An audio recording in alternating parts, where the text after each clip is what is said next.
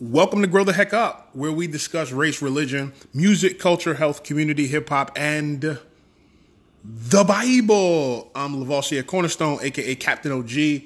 I'm Lavoisier Cornerstone now. I got my real estate license, so I got to be a little bit more fancy, put my full government out there. Those of you who listen to Grow the Heck Up know who I am. Welcome and thanks for listening. I've been wanting to talk about this for a couple of days, and I've been trying to think about which angle I want to hit first. But it involves LeBron James and 21 Savage. And I've been on this wave for a minute talking about black inferiority privilege. I was saying black N-word privilege, but I just didn't like the way that sat with me. And the premise and the concept is about this idea or construct or whatever that I see in society, that because of racial inequity, the history of racism and oppression in our country, black people and black culture seems to be given a pass by some to not have to raise the standards of decency and morality to what's normally expected from everyone else in society. So, for instance, everyone knows about the Me Too movement and how much people have been, really just combating what they believe is sexism and been pro-feminism and all this kind of stuff. And the Me Too movement took down a lot of people from what might be considered as minor infractions to decades of like rape and sexual assault. So it runs the gamut. But yet, if you turn on any radio station that plays hip hop music, I won't say black music because, hip hop, black music is more than hip hop, but hip hop is black music. So is R&B, and it dominates the landscape of black music today. So I think the term is applicable. If you turn on any radio station that plays modern black music, you will hear misogyny. You will hear violence against other black men. Look at the March for Our Lives movement after the shooting in Florida where those kids died, and they sent those kids on a to be the new faces of gun control. Yet we have this group or population or segment of society that's allowed to glorify gun violence, and nobody says anything. And so I just begin to wonder. I've been wondering for a long time, what is it that allows for that? Why is it that in any other construct, especially in any other context, especially now in society with the Me Too movement being so heightened, why is it that black culture is allowed to operate so far below what's to be expected from everyone else in society? There are plenty of people who disagree about racism, sexism, feminism, and all of that kind of stuff. But there are some generally accepted lines of inappropriate attitudes and behaviors and words towards women that people are saying, hey, this is unacceptable.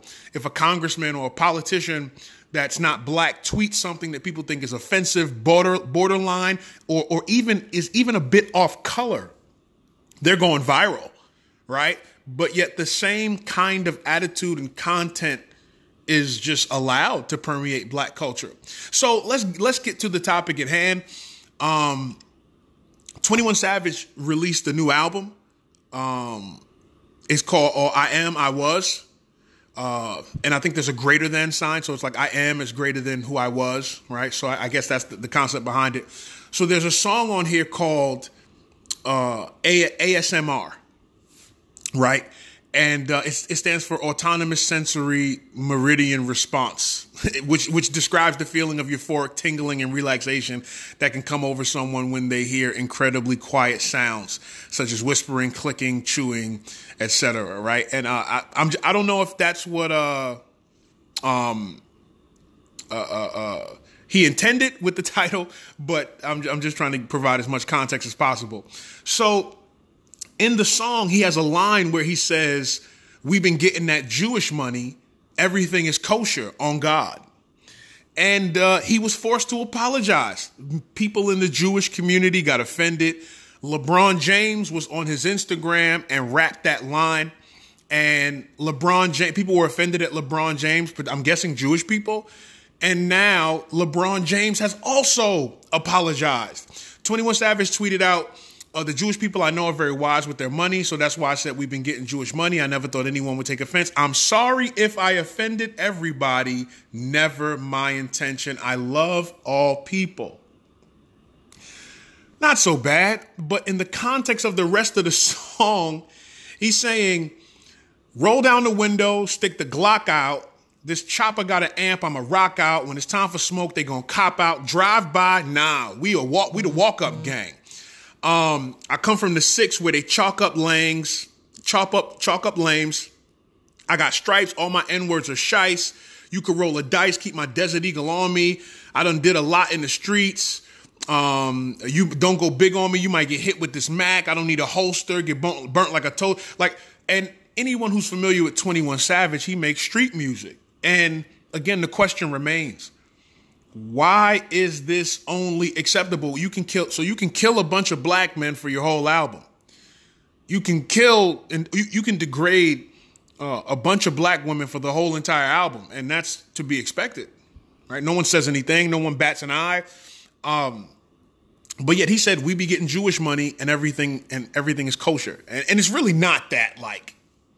It's not as offensive as some things that could be considered racist. Jay-Z also, I don't know if he apologized, but Jay-Z addressed it when he mentioned Jews. He alluded to Jews having money in his 444 album. And it's like, man, Offset or one of the Migos had to apologize when he said, I don't vibe with queers. Man. And it's almost like, man, every other group or community who takes an offense with rap music, or any other thing, like the artist apologizes. It's not like they stick to their guns like, oh, F that, I'm a gangster, whatever. They apologize and capitulate. I wonder who 21 Savage record label, I wonder what his record label is. So according to Genius.com, the record label is Slaughter Gang, that's his, I'm assuming, and it's on Epic Records. And it also has Sony Music Entertainment here. How come the company didn't have to apologize? Right? Because when these things happen, we talk about like who's sponsoring, who's behind it, who's covering up, and like, nah, but only they had to apologize. Why is that?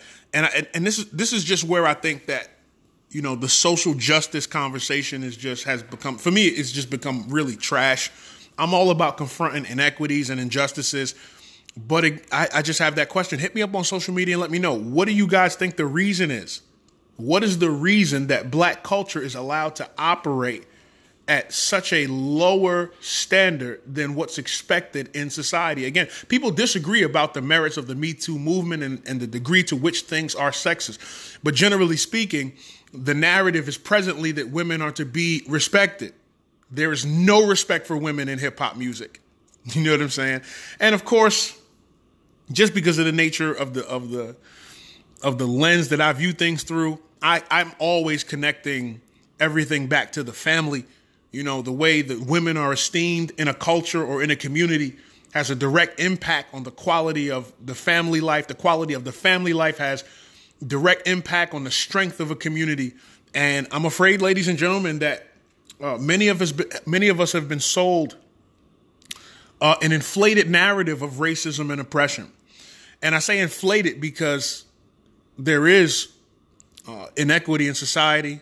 It's in the prison system. It's in housing. It's in medicine. You can document it. You can look it up. I can give you references for books where racism and discrimination and things like that still have a real effect on people of color and blacks in society.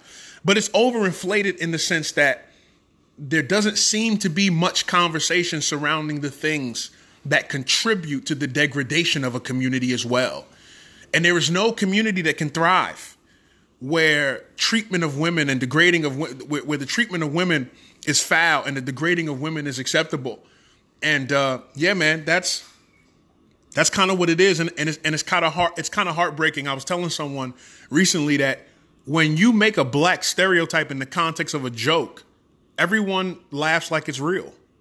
When you make a stereotype about, not to put myself on any type of higher plane, but years ago I had someone in my life who really convicted me about that, about not laughing at stereotypes or partaking in them or sharing them, and then getting mad or upset when white people accept those things or people outside of the black community accept those things as facts.